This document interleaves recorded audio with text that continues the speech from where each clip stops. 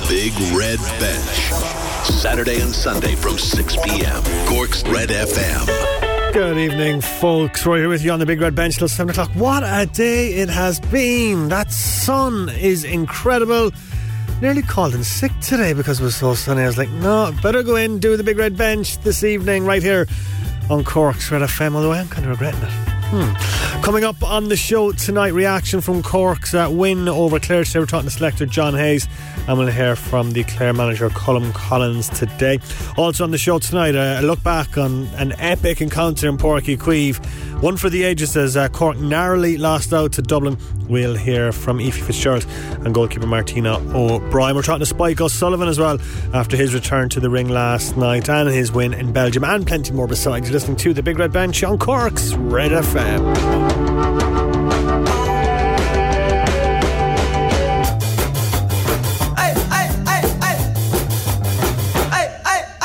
086 8104 106 on text or WhatsApp if you'd like to get in touch with us on the show. Hope you're listening to the show in the back garden. What a day it's been. Summer finally arriving in Cork, and hope you're certainly making the most of it. Just going to wrap up everything that's been happening today, and of course that victory for Cork today over Clare. But despite the win, the Rebels will have to face a relegation playoff. They won 22 points to 118 over the banner today. However, Clare's superior scoring difference means that they go into the promotion playoff semi-final at the expense of Cork. Cork needed to win by 4 to go into the promotion playoffs. Ronan McCarthy's side will now face Westmeath, and the other relegation battle, it'll be down versus Laois, while in the promotion playoffs it'll be Mayo versus Clare and Meath versus Kildare. Elsewhere today, Dublin have beaten Galway 2-16 to 115 in their Alliance National Football League Division 1 South game at Tuam this afternoon. Conor Callahan and Aaron Byrne with the goals for the boys in blue. That result means they advance to the semi-finals. Elsewhere, Kerry have beaten Roscommon 215 to 112 at Dr. Hyde Park. David Clifford and Joe O'Connor finding the back of the net for the Kingdom. In Division 1 Group B of the Alliance National Hurling League, Kilkenny beat Wexford 227 to 23 points in their rescheduled game at Nolan Park today. Billy Ryan and TJ Reid with the goals for the Cats in the first half. We'll hear from Brian Cody and Davy Fitz a little bit later on in the show. Ladies Football Division 1A of the Lidl Ladies National Football League, Galway beating Westmeath 6-13 to 2-7 at Pearse Stadium today. And in Division 1B, Waterford beat Munster rivals Tipperary 5-12 to 2-12 in Clonmel. In cross-channel football today and in the League 1 playoff final at Wembley, Blackpool have beaten Lincoln City by 2-1. One game here at home in the SSC Electricity Women's National League, the All-Ireland Waves beating Treaty United 5-0. That game was at Jackman Park. And earlier on today, the Republic of Ireland under-21s lost 2-0 to Switzerland in their friendly international. That was at Marbella. The fourth seed Dominic Thiem is out of the French Open at the first round. He was beaten 3-2 by Spain's Pablo Andujar earlier on today. Alexander Zverev currently trails the German Oscar Otte 5-3 in the first set of their match. Stefano Tsitsipas gets his campaign underway later on this evening. In the women's singles draw, the third seed Arina Sabalenka has beaten Anna Konja in straight sets to advance to the next round.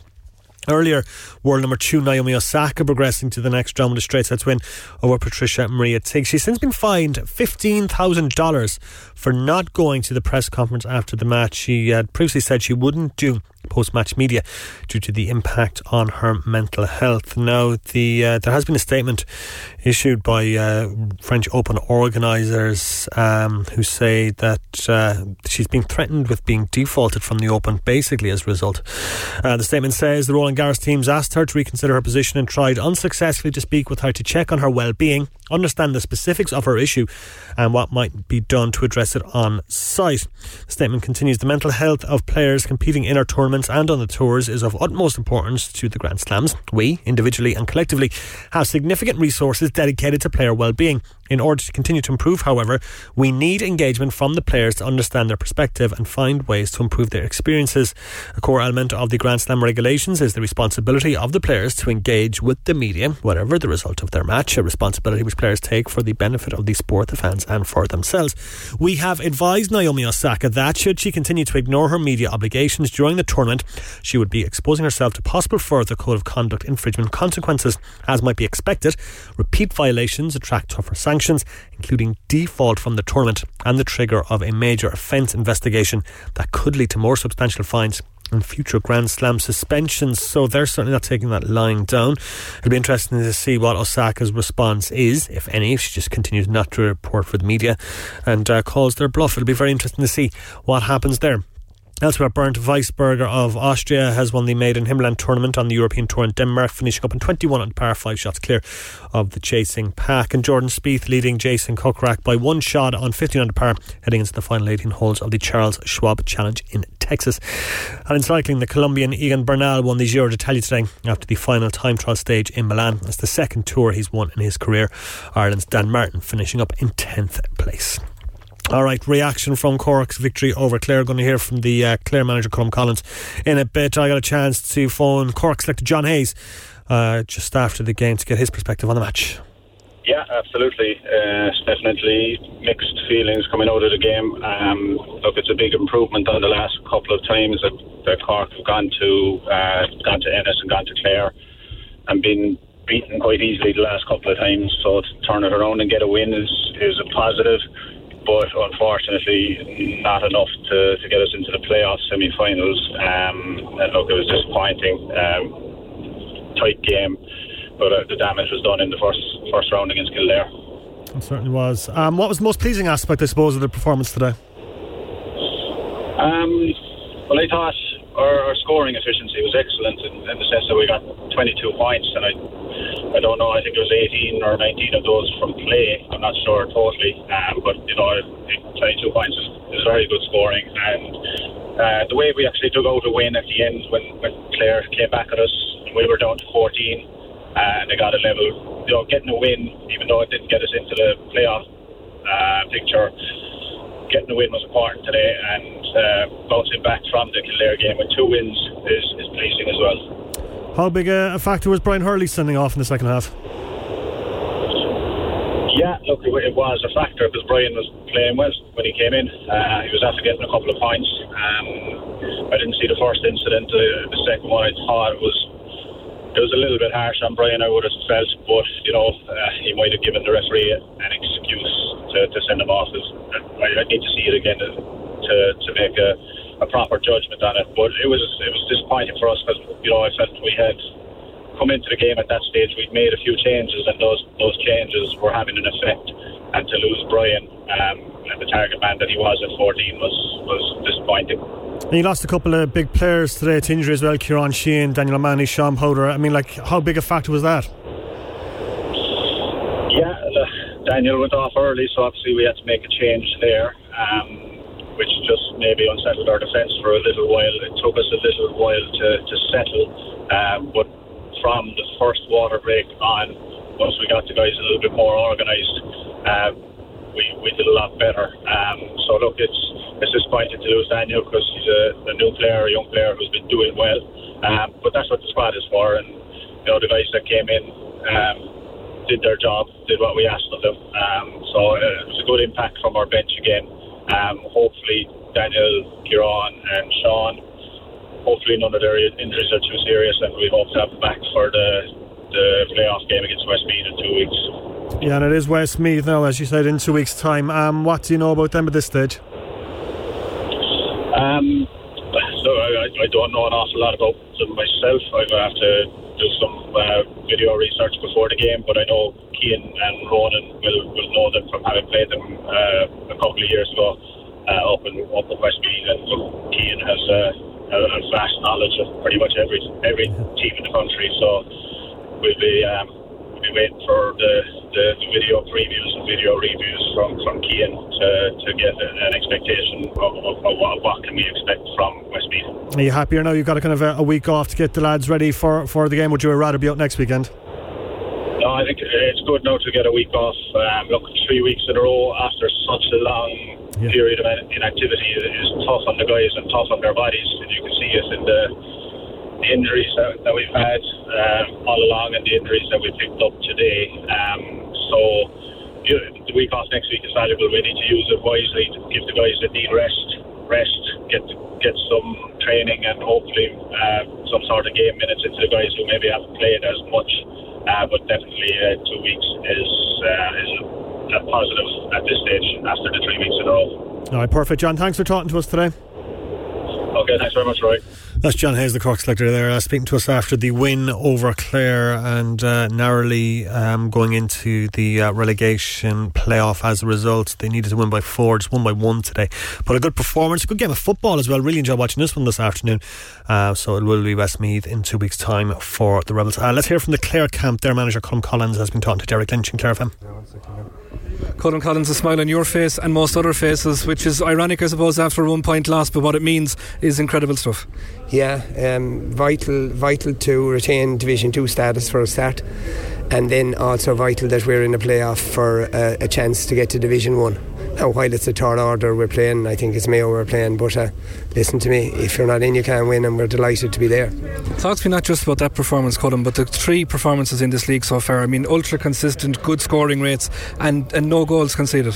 Yeah, very proud of that. You know, like I was saying to the lads there, there's a lot of people take a bow here. You know, there's an awful cult about managers and things like that. This whole thing wouldn't exist without a fantastic team behind us. Everybody in the background are so good, and like that whole area, Jerry McGowan he can take a bow on that. Like, I mean, we're defensively way sounder this year, and that's he has emphasised that, and it's great to see it working for him. Ironically, I thought that was our best display, and we lost. But no, I'm as I said, very happy with the whole thing. Recovered from a slow start, I suppose. The thing of having no crowds in, we can hear you a little bit clearer. And when that penalty went in, the immediate roar was, "Now wake up!" You know, that was the jolt that they needed probably. Yeah, I thought that took us a long time to get to the pace of the game. That we were allowing Cork to dictate at the start. But in fairness to Cork, I would say this. I don't know now. I suppose, you know, it's hard to make a comment about another team, but I think that was their best performance as well. I think that was the best football that they've played so far. So all in all, a good match. Just a pity that there wasn't a full ground to see it. Yeah. And talking now, looking ahead, I mean, you've Mayo in a couple of weeks' time, and then on to Kerry. I mean, you couldn't be asking for better preparation. Well, it's fantastic to get the quality of Mayo prior to the Kerry game. It's brilliant, absolutely brilliant. So we couldn't have asked for any more. Talk to me about your panel, Colm. Yeah. Somebody would have given away the flipping ball, we'd be fine. We'd be grand. Yeah, I think all people get a pass sometimes around here. But talk to me, Colm, finally about your panel. I mean, there's the likes of Arden Griffin coming in there making a real difference. Eamon McMahon, all these guys standing up when needed. Yeah, absolutely. There's a real strong panel there, and you know, it's great to see fellas when they get their chance coming in and grabbing it. You know, and it was Arden in particular really made a massive difference at the end there when he ran at them, and they were vital. They were absolutely vital scores. I think what did Cork to win by 4, is it? So, you know, they were absolutely crucial scores. Just very finally, I know you're very slow to take praise yourself, but I mean the consistency of this Clare team since you went up after that final in 2016 to do what you've done is unbelievable. Well, what's very important here now is that this is not me. It isn't, and I sincerely mean that. It's a massive. There's a team behind the team here. You feel like Declan O'Keefe was a brilliant coach. You've Jerry and all these people, Declan Downs, Enda, everybody, and you know, Jim, Tom, everybody doing their job really well, which makes it very easy. And that's it. You know, I know that people love the kind of cult of a manager and somebody being the genius, but that's not the case. It's a group of people. Like, we have a stats team. You know one of them very well, Dermot, and they're top class, like absolutely top class. You know, so everybody does their job so well. It makes it so easy, and gives the lads a great opportunity. And lastly, the players. You know, God almighty, I wouldn't swap them for any group of players in the country. You know, honesty, you know, complete honesty, give you everything they have, and you'd have to be very proud to be associated with them.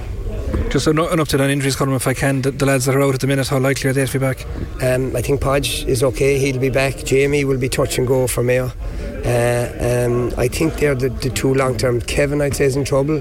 The Achilles is a very slow injury to heal.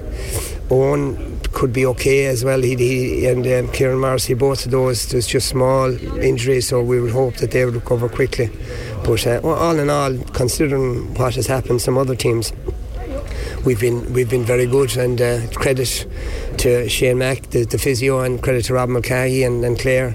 You know that these fellas, most of our team are fit and able to play. Classy stuff there from Colm Collins, making sure everyone else takes the credit for Clare's form over the last couple of years. And as he said, happy that they are in the promotion playoff despite the defeat to Cork today.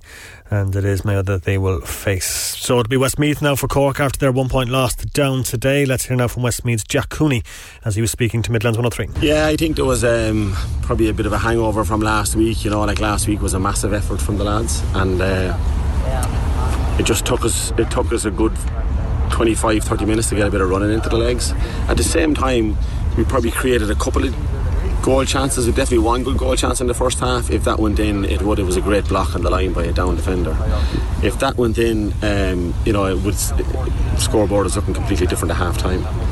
But I'd have to say, even in the last 10 minutes, 15 minutes, I thought the effort, probably even a bit more, 20, the effort from the lads was unbelievable. You know, they got energy, they started going that down, and you know, realistically we could have come away there with 4 or 5 goals, you know, and we wouldn't have been out of place with that. At half time, were you disappointed? You only had 3 points on the board. What were you saying to the lads at half time? You had 35 more minutes and maybe the little breeze behind you. Did you think you could maybe win it at that stage? Yeah, like it's about just been composed at half time, you know, and the big stat for us at half time is that we were turning the ball over in their half unnecessarily, you know, so we were getting the ball in there, but we weren't actually creating chances off it, you know. And then we were probably lacking a little bit of intensity in our defence to try and get contact on down. So, and they punished for us. They were well worth their 9-point scores at half time. But again, you know, they stretched it at the start of the second half, and I think then from there we took over, and I thought the lads their effort was outstanding, you know, in the last 25 minutes. Yeah, went to the bench, you brought in Folo, he scored a brilliant goal. That gave the lads that little bit more energy at that stage. They did, yeah. Ronan O'Toole started getting on the ball, you know, and Ronan Wallace, who was outstanding, you know, made really good penetration runs down through their defence, opened them up every time. But like those balls coming off posts and crossbars and defenders, and I don't know how the ball didn't go in, you know. They definitely should have come away with another 2 or 3 goals anyway. And of course, looking to the relegation playoff with Cork, is it a Cork venue? Someone was saying here this evening. I think so, yeah. Not going to be easy. No, it's not going to be easy, but like our starting point now is where we finished the game today, you know, bring that energy and that effort, and I thought it was that's where we'll work on that now over the next couple of weeks. There was always going to be a relegation semi-final, you know, following the second game, so it was just a matter of who it was, and we just have to get our heads around it now. After the 2 opening games against Meath, which was a very good performance from Meath, great game last weekend, did you think the energy level fell a bit today? It was hard to get going in the game. Possibly, you know, like there were 2 big games to play, you know, and Down probably had a little bit more energy than us in the first half. They probably changed up the way they played as well over the last couple of games, so they were a lot more direct. But look, there was a couple of situations where you have a ball. I thought we worked the ball into a really, really good position in the corner there, you know. Definitely a call for a free, and it didn't happen. So like, you know, we're not getting the rub of the green in a lot of areas, you know. Kieran Martin, we know injured. How bad is it? Yeah, he's after. We need to assess it there now. He's after hurting his ankle there, so we'll have a look. Carried a bit of an injury in over the last couple of weeks with his knee, so it might be a result of something from there, but we'll have a look at it and see during the week. That's Westmeath's Jack Cooney there speaking to Midlands 103. Knows it's going to be a difficult clash against Cork in that relegation playoff, but that'll be in 2 weeks' time, so both teams out with a week off, weekend off next weekend to recover. And as we heard from John Hayes earlier on, it's welcome for them considering they picked up a number of injuries today. So it'll be Cork versus Westmeath in that relegation playoff, and believes to be in Páirc Uí Chaoimh as well. Briefly, going to hear from the Wexford and Kilkenny managers today. Kilkenny winning by 10 points over Wexford today. Going to hear first from Dave Fitzgerald, Wexford boss. Well, we looked a bit flat in the first half, and second half a bit more energy. Yeah, flat is putting it mildly. When you're down 14 points at half time, it isn't a nice place to be inside there, so it isn't, especially when you're playing Kilkenny at home. But I'm extremely proud of the lads. They fought hard. Like, I think we won the second half by 4, missed the goal we probably should have got, and a few bad wides, so we held our own the second half, and we're probably a bit more set up the way we should be. First half, I would be disappointed in the 2 goals we give up, but that's the name of the game. Hopefully we'll get a bit of time to rectify that. But I thought Kilkenny were awesome today. They moved the ball. Like, it's a completely different style of hurling for Kilkenny if you watch now compared to what they would have played 10 years ago. Now they're using it short, using it long, and to me hurling is great, that you can do every sort of skill, and they've certainly come a long way, and fair play to them. And it'll be a very interesting summer, and trust me, Kilkenny will be right up there. Are Kilkenny coping well with this new style? Because for all of us who've been watching Kilkenny for many years, we were wondering what it would be like. Are they making a good job of it?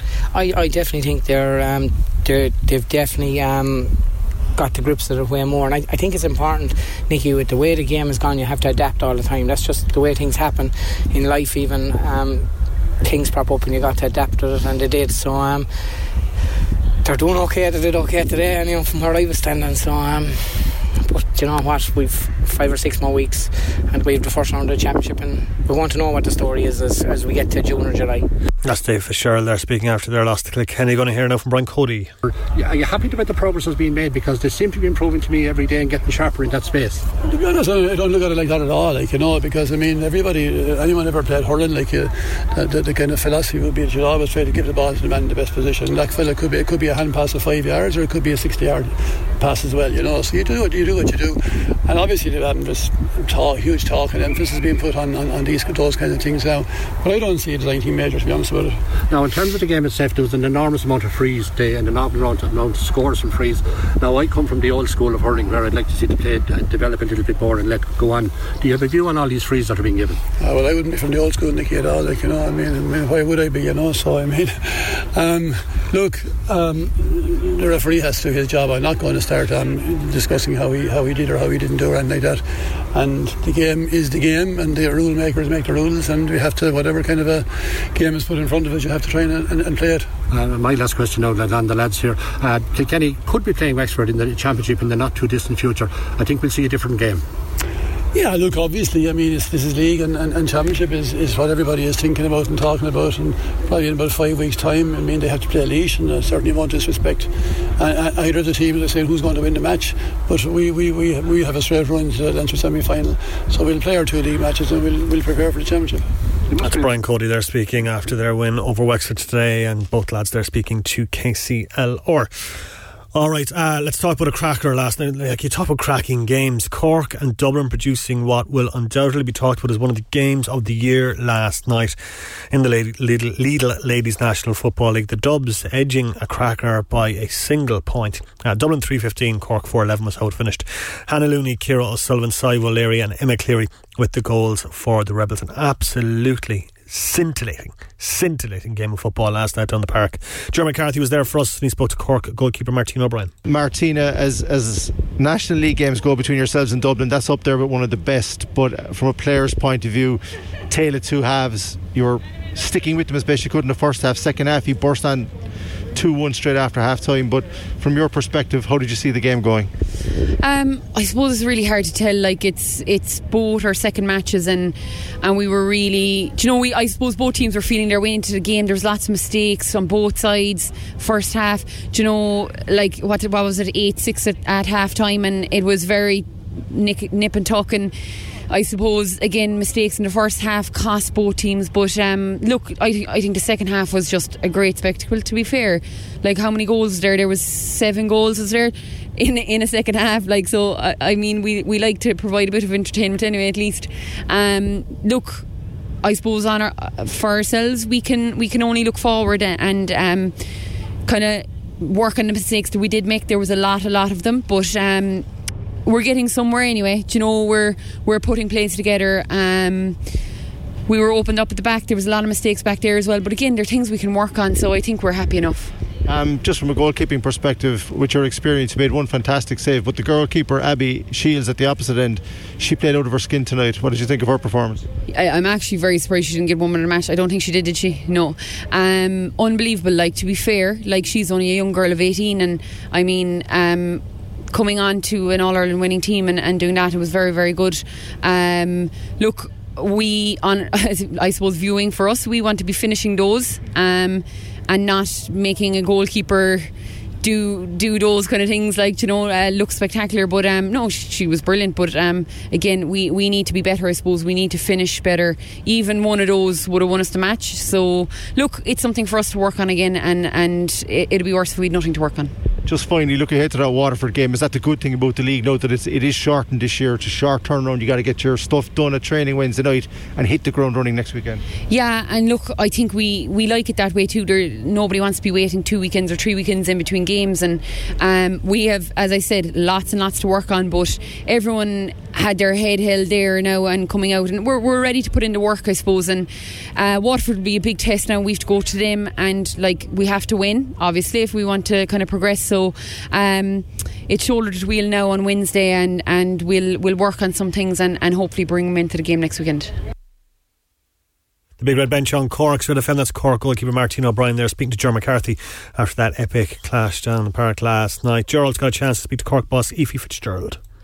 Ephie Fitzgerald, from a neutral's point of view, that was absorbing, entertaining, almost a bit too hectic. What was it like from a manager's point of view, coming up short by a point to the other and champions tonight?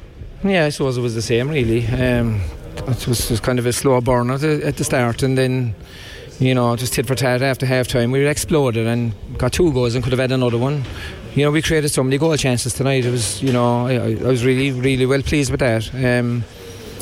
But unfortunately became a little bit sharp, but I'm not too worried about it. Like, our response was very, very good. You know, individual errors cost us all throughout the game. I think we gave away an awful lot of ball. We were sloppy in possession at times, and, you know, if you turn over against Dublin, they're very, very quick on the break, and, you know, and with Hannah Tyrrell back with them now, she's a real, you know, pacey girl and that, so she causes a lot of trouble tonight. But that said, I was very, very proud with her own girls' performance. Again, I thought Sive stood up very well tonight. Erica, Melissa, the usual gang, you know, and Ciara O'Sullivan. It was a real rip-rolling contest. So from that point of view, I have to say, pleased. The result, you know, obviously you'd prefer we should have probably got a draw in the finish of it, but that said, I can't be displeased with the attitude of the girls, particularly because when you're playing Dublin, you definitely need, you know, you need that steel and you need that character, and I think we showed that in abundance tonight. You know, when things were going against us from time to time, we really, really battled back, and, you know, there's loads of things we can tidy up, and as I say, a lot of their scores came from individual errors, so that's pleasing in a way. You know, obviously we don't want to be conceding goals, but it's certainly pleasing in terms of things we can work on. And I thought our pace and our movement in the forward line, you know, their goalkeeper, in fairness to her, made a couple of great saves. She made 2 or 3 great saves in the first 5, is it? Yeah. So that's, you know, fair play to her. So but I think we kept going, and, you know, in the finish of it we were very strong. There was only one team really in it for the last 5 or 6 minutes, so a lot of pleasing aspects to it. But again, it's a league match, so we know we'll have to improve. Obviously getting Tyrrell in there is a big bonus to them now, particularly in light of the fact that Noel Healy is gone. But, you know, and I know they have a few players tied to that team as well, I suppose, but so have we, so it's going to make for interesting work. I think the big thing for us is belief. You know, I think that should give the girls a lot of belief. You know, against Dublin, the last number of games we played, we were a little bit more conservative, and we scored 1-5, I think, in the All-Ireland final, and, you know, games prior to that they were tit for that. I think we have a lot of pace and power now, but we're a work in progress. You know, it's a lot of young girls we're trying to bait in there and give people a chance and that. So all in all, you know, happy with the performance, but, you know, I suppose a draw on the night would have been definitely a fair result.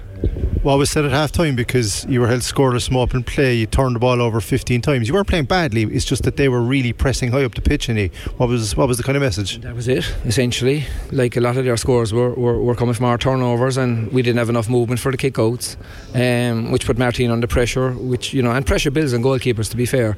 You know, if you miss 1 or 2, even though I think we had 83% we won 83% of our kick-outs, but then we turned them over, taking them to tackles and stuff that we're trying to get out of the girls, to be honest. So we took a lot of wrong options, I think, in the first half. But again, getting used to the pace of how Dublin play probably takes a little bit of getting used to, particularly for the newer girls. But I think, you know, when you look back on it, I don't think there was a whole lot between the teams. You know, they're physically they're a lot bigger than we are, and they're strong, and, you know, they're very mobile. But, you know, we have a lot of strength and we have a lot of football as well. So I think it all goes well for the summer, and hopefully, you know, we've Waterford now next week, so we have to win that now probably to qualify in the league, and that's fair enough as well. So we'll get back to it on Wednesday night and have a look at the game and see where we go from there. How did tonight's result alter that? Because I mean, you were going to go down to Waterford to want to win anyway, but does it alter the way you approach it now because you need to win? No. Like the season is so short. I mean, we only have a few games, so Waterford will be no different to tonight. You know, again, we'll try and, you know, we were hope maybe we'd have Anya Terry back tonight, but it was a bit soon for her, and we have Marie Ambrose who's nearly back as well. So like there's a lot of things going on that are nearly, but hopefully in the next couple of weeks, maybe next week we'll be able to get a game time into them. Derno Sullivan's out for a few weeks now as well, so you know, we have a lot of niggly injuries and things. Laura Manny's on the way back, you know, hopefully we'll see a bit of her maybe in the next couple of weeks. So like what we want is competition for places, and you know, but I must say, I have to say tonight, I was proud of the girls. You know, on another day we could have won the match, but when you're playing the All-Ireland champions and with the experience they have and that, it's heartening to know that we're very, very competitive there. I suppose Ephie too as well, you must be very pleased with the likes of young Sivo O'Leary and others who are coming in there, really putting that pressure on maybe some of the established players for those places. Yeah, I thought so. His movement, like her movement is excellent, and you know, she's a real killer instinct for goal. You know, she goes for it. No, tonight I thought some of the refereeing decisions were absolutely very, very poor. I mean, the last two, we had two chances. Ciara was going through for the goal, she gets dragged down, and he'd, you know, no yellow card. What's a yellow card for? You know, and that's not so great, that's just fact. We had two. It happened to Ciara twice in the last 5 minutes. Now, if you're going to referee games like that, it's very disheartening for the girls. You know, it's very, very disheartening. Now, do I blame Dublin for doing it? Not at all. Not at all. But there should be a consequence for those things. We definitely would have been in on goal if I think it was Alvin Ciara. I'm not sure who did it, but you know, and that's fair enough. That's our prerogative. But when they get away with those things, I think it's you know, it's just the referee. I think, to be fair to Dublin, and you know, you have to admire their physicality, and they brought the game to a new level, and I don't know whether the rules match the game now at this stage, and we're trying to do this. You know, we're trying to catch up in that sense. You know, the fitness levels, you know, the strength, and that it's very, very difficult. And I know it's a hard job refereeing games, but I was very disappointed, I must say, with that aspect of it in the last few minutes. You mentioned Ciara there. She certainly used all her experience and led by example in that second half. She had a superb second half, and showed really what she's all about. Yeah, and you know, when Ciara plays like that, she's a joy to behold, really. You know, and I mean, I don't know how many times she was fouled tonight, but you know, she just gets up and goes at it again. But I thought in general our forward line, I suppose Abby O'Mahony, it was a big ordeal for Abby starting a game of that magnitude, but it's a bit of experience for her. Likewise Dara, you know. But like it's a learning process for all of those girls. I mean, again, I thought Eric O'Shea tonight, you know, she's some operator, you know.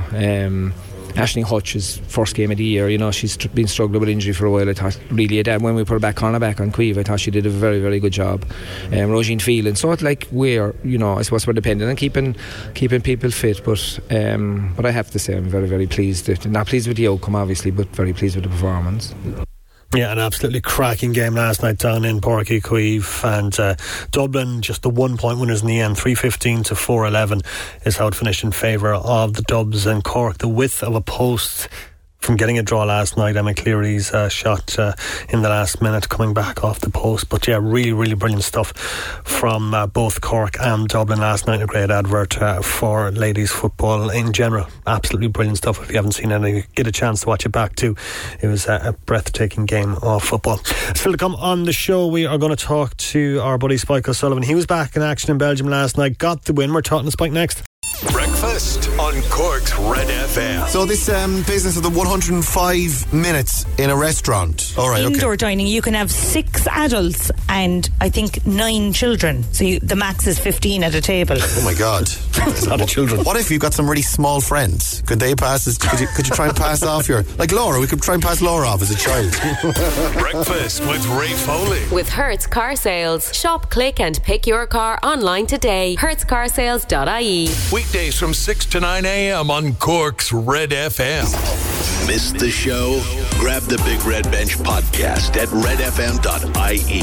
Cork's Red FM. We're glad you could join us on the Big Red Bench this evening. We're here with you until 7 p.m. tonight. And if you missed last night's show, you can get the podcast redfm.ie or from wherever you download your podcasts from.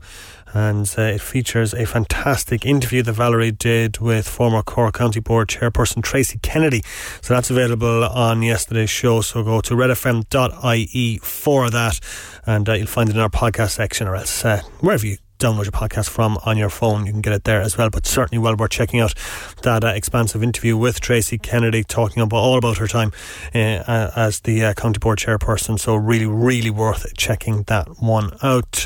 Boxing now though, and our pal Spike O'Sullivan was back in the ring last night after an absence of almost 18 months. Spike defeated again Nodar Robakidze in Liège, winning by unanimous decision after a 6th round fight. I managed to get hold of Spike when he was travelling home earlier on today. Spike joins us now. From where in the world are you, Spike? I'm in Amsterdam, getting a connecting flight there. Just flew in from Brussels. Happy days. Short flight from Brussels. Happy days. Tell us, last night, a good win, a good workout, and good to be back in the ring after a long absence. Well, I was almost a year and a half out, so it was good to get in and shake off a few cobwebs, get rid of the rust, good to get the win, and with the workout, yeah. Good old few rounds for me, yeah. Yeah, 6 rounds, Nodar Robakidze. You beat him in Liège last night. A tough opponent, but good to get back in and good to get the rounds under your belt. He's a tough experience guy, but definitely that was the exercise of the boys, just to get the rounds under the belt and get a win and get back on the horse, as they say. Exactly. Do you feel you're, I suppose, with a year and a half out, Spike, were you a bit like kind of ring rusty last night, or how did it feel the first couple of rounds? Yeah, it was indeed. I felt a bit rusty in there, and it was just a bit different with no t-shirt on and just the shorts, back in the shorts and the boots, and it was a bit strange without the crowd. But I was glad to get the experience of that, in the COVID experience as such. It's good to experience that as well. I think that I got the opportunity to do it. How frustrating has it been, I suppose, with your inactivity over the last year and a half, and how good did it feel to be back in there last night? Well, it's been frustrating career-wise, but I've enjoyed myself with the family at home, and I think that was unprecedented getting to spend the full year at home with the family, so I really enjoyed that, and so it was positive to be taken out of it as well. Exactly, yeah. And obviously you don't want to spend another year and a half in between your next fight. What's the plan for next now, Spike?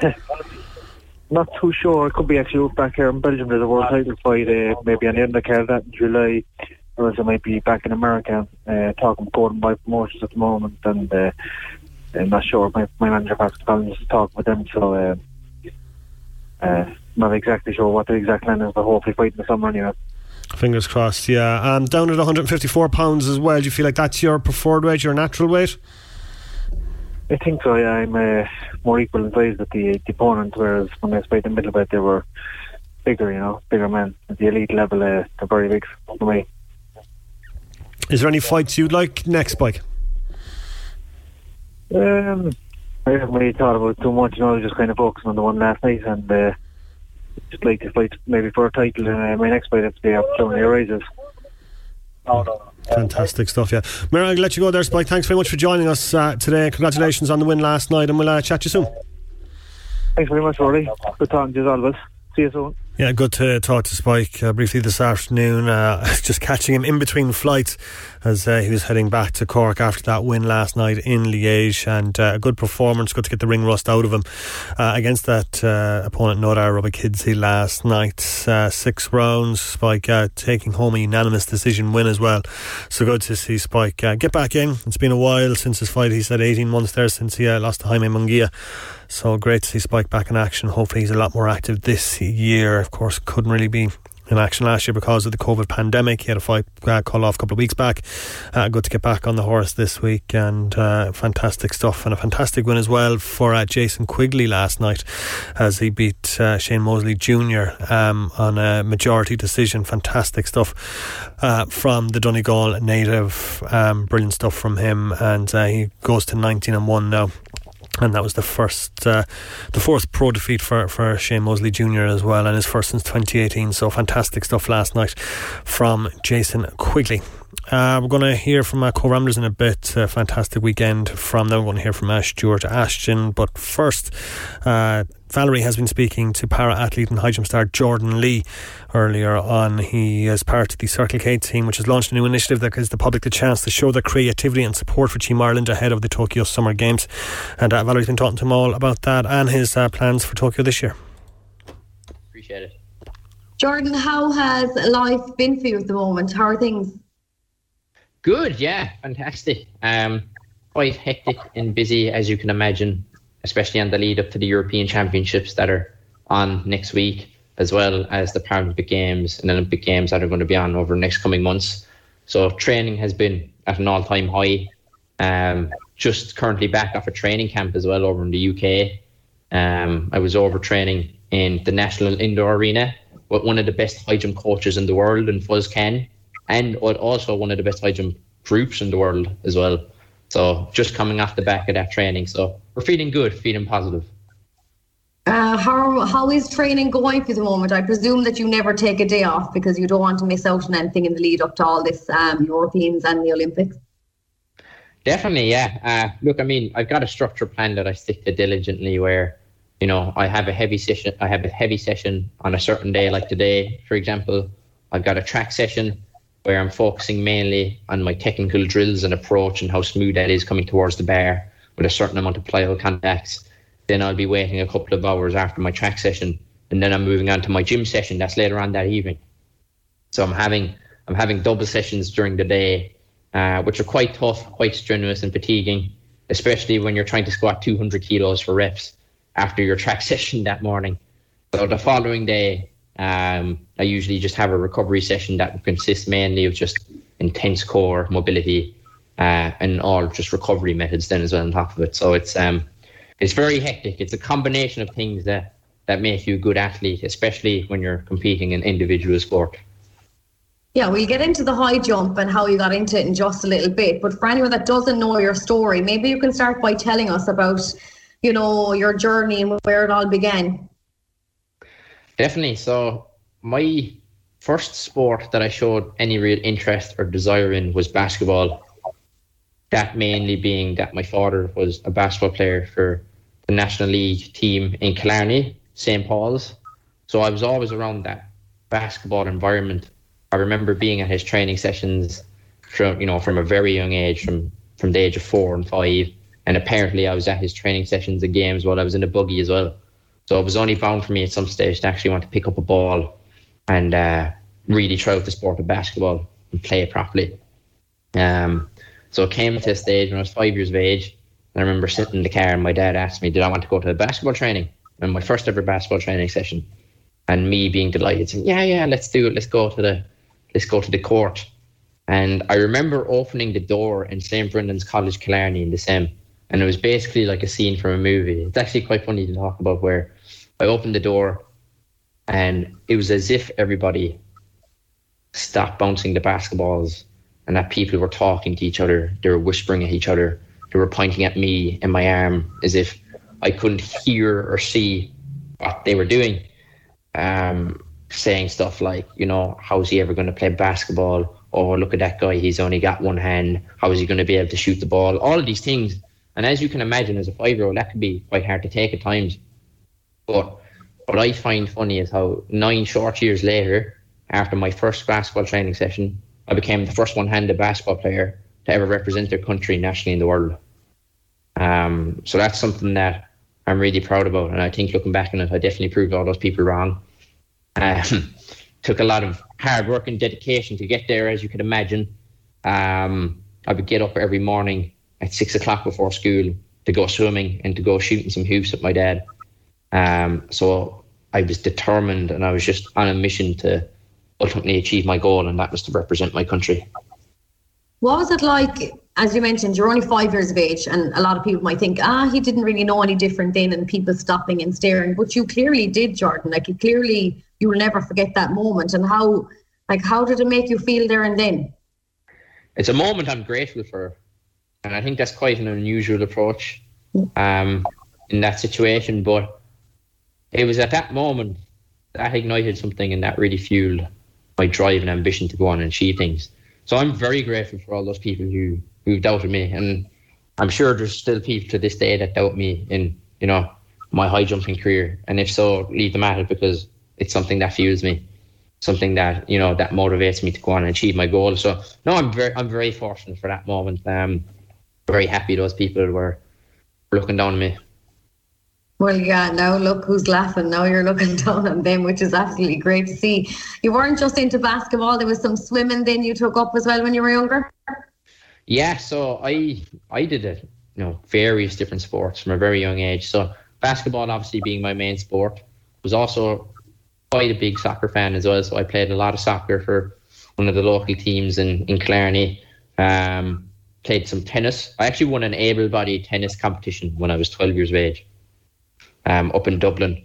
So the tennis was something that I would kind of rarely play, but it was something that was usually just a summer sport for myself, where I'd go up to Dublin with my aunt and we'd play some tennis, and I entered myself for a competition and I ended up winning the competition. So I've always wanted to test out my limitations and to see what can't be done. Even like when I finished playing basketball and before I got into high jump, I even took up weightlifting with my stepfather Dermot. He was a guy who really got me into lifting and sort of got me that general sort of foundational strength. And when I just turned 17, I bench pressed 100 kilos with my prosthetic arm. So I've always wanted to test out my limitations, as I said, and I've always wanted to get involved in loads of different things. Well, the determination is really there. I think we can all see that. But tell us then about the high jump, because it's to be honest, it's not often you see Kerry people doing a high jump. I mean, Kerry people are interested in football, Jordan. They're not interested in high jumps. Yeah, sure, don't we know that? Yeah, so getting involved in high jump is quite an interesting story, where it all started back in secondary school. So for 5th and 6th year of my Leaving Cert, I decided to do Leaving Cert Applied, which is different to the typical Leaving Cert route that the majority of students would go down. And a requirement and part of that course, you have to have a work experience for each quarter of the year. So I decided to do my work experience for the first quarter in the Cobh Centre in Tralee. So they're an organisation that help people with disabilities through physical activity and sport. And I'm currently an ambassador for them then as well. So it's an organisation that definitely means a lot to me. And they asked me if I wanted to go up to the National Seminar for Inclusion that was going to be on in December of 2016, I believe. And they wanted to create a video of myself highlighting my achievements to date. And one of the guest speakers at the event was Jason Smith, who's the fastest Paralympian of all time, second fastest man in Irish history, able-bodied or disabled. And I remember having a chat with him, and I obviously knew who he was, and he actually knew who I was through my sporting background. And he said, look, Jordan, there's a Paralympic Expo going to be on the following month in January of 2017 that, you know, he encouraged me to go up and to get involved and try out all the different sports that were available to try out. And in my own words, I said, sure, look, I'll go up for the crack and I'll see what it's like. And I remember going up the following month in January, finding out that 4 different disciplines saw serious potential in my ability to take on their sport at a serious level. So I then had a decision to make where, you know, if I definitely wanted to stop playing basketball at this stage, if I wanted to try something new, test out my limitations yet again, and if so, what sport was I going to choose? So the 4 sports that were interested in me was the 2 jumping events, which is high jump, long jump, cycling, believe it or not, and badminton. So quite a wide range of sports to choose from there. But with some great thought and consideration, I decided I'd go with the high jump, because high jump would probably be the sport I'd enjoy the most, first of all, and the sport I'd probably be best at. But because with my basketball background, I've always had a decent sort of high jump, you could say. So I made that decision back in January of 2017, and I had my first international competition 3 months later in Germany, in Berlin, where I finished 4th out of 4 people. So you can only imagine how disappointed I was with that, considering my mentality is always one, you know, to never be satisfied. So I actually, so when people ask me when I started the high jump, I don't say that I started it in 2017. I always say that I started in 2018 because that's when I actually started taking things seriously, and I had a proper coach, I had a structured routine, and that's where it all began. So, and it's funny how that happened as well, where I was actually at the track with my stepfather Dermot again, and in Unreapt in Castle Island, and one of the local athletes was at the track, and he could see that, you know, I was struggling and that I kept on hitting the bar and that I was getting angry at myself and, you know, getting down. And he offered to give me a hand for the remainder of the session. And in that session alone, I felt like I learned an awful lot from him. And his name was Tomas Griffin, one of the local athletes at that time. And he said that he was going to be at the track same time next week and that he'd be willing to give me a hand again. And the weeks just kept on rolling and rolling from there, really. And it then came to a stage where he had a chat with me and he said, look, Jordan, I see some serious potential in you and your ability to be a good high jumper. But the one thing that he said to me, and it still sticks to me to this day, is that you have to give me 100% or nothing. And that's a motto and quote that I use by across all my social media platforms. It's his quote, for the record. It's not mine. It's his quote. I'm not going to say it's my quote. Where basically, if you're going to do something, you give it 100%. There's no point doing it 50%. Just don't do it at all. Give it maximum effort and nothing less. And it was at that point I knew that, you know, things were really going to start progressing, which they did rapidly, where, you know, I increased my PB by 1.55 to 1.84 in the space of 4 months. You know, I increased my overall speed by 30%. I lost 8 kilos of body weight as well in the space of 4 to 5 months to shaping up to have that high jumper build. And that was just down to a genuine guy in Tomas wanting the best for me and wanting, you know, for me to fulfill my potential. So that's when things started really to get good, and we ultimately won a bronze medal 7 months after meeting each other. Well, it's amazing because I think people in Ireland, I think, kind of start with their sport at a very young age and they're doing it all their life, and then they get to this moment where they're going to the Paralympics and they're going to the Olympics, but you're at it so short, you know, it's such a short space of time, and for you to get where you are is pretty amazing. Can you talk me through the technical side, or maybe like the technique you have when it comes to the high jump? I mean, what goes through your head? You're obviously standing there waiting to have, like, my take it is you're standing there, you're waiting to have a run up with your jump, you turn, but like, what's the technical side of things? What's going through your head? There is endless amount of cues that you have to think of, and it's something that you really have to train your mind to remember as well. It's a mental game more so than a physical game. So you need to know exactly how far away from the bar your approach is, how far out it's going to be, your stride length coming into the bar, how fast you're coming in towards the bar. Are you following your lean? Are you following the curve? Are you using the correct arm movement? Are you putting your feet down firmly flat so that you're not toeing the ground, which isn't causing pain in your patella? Is your foot placement in the correct place? Is your penultimate step where it should be? Is it low enough? Is it in the correct position? Are you flopping over the bar at the right time? You're not travelling over the bar. That you tilt your head back and that you land perfectly without breaking your neck. Like there's more. Like there's more. Can I ask, what is like all that in 10 seconds? Less all that in how many seconds? How much are you trying?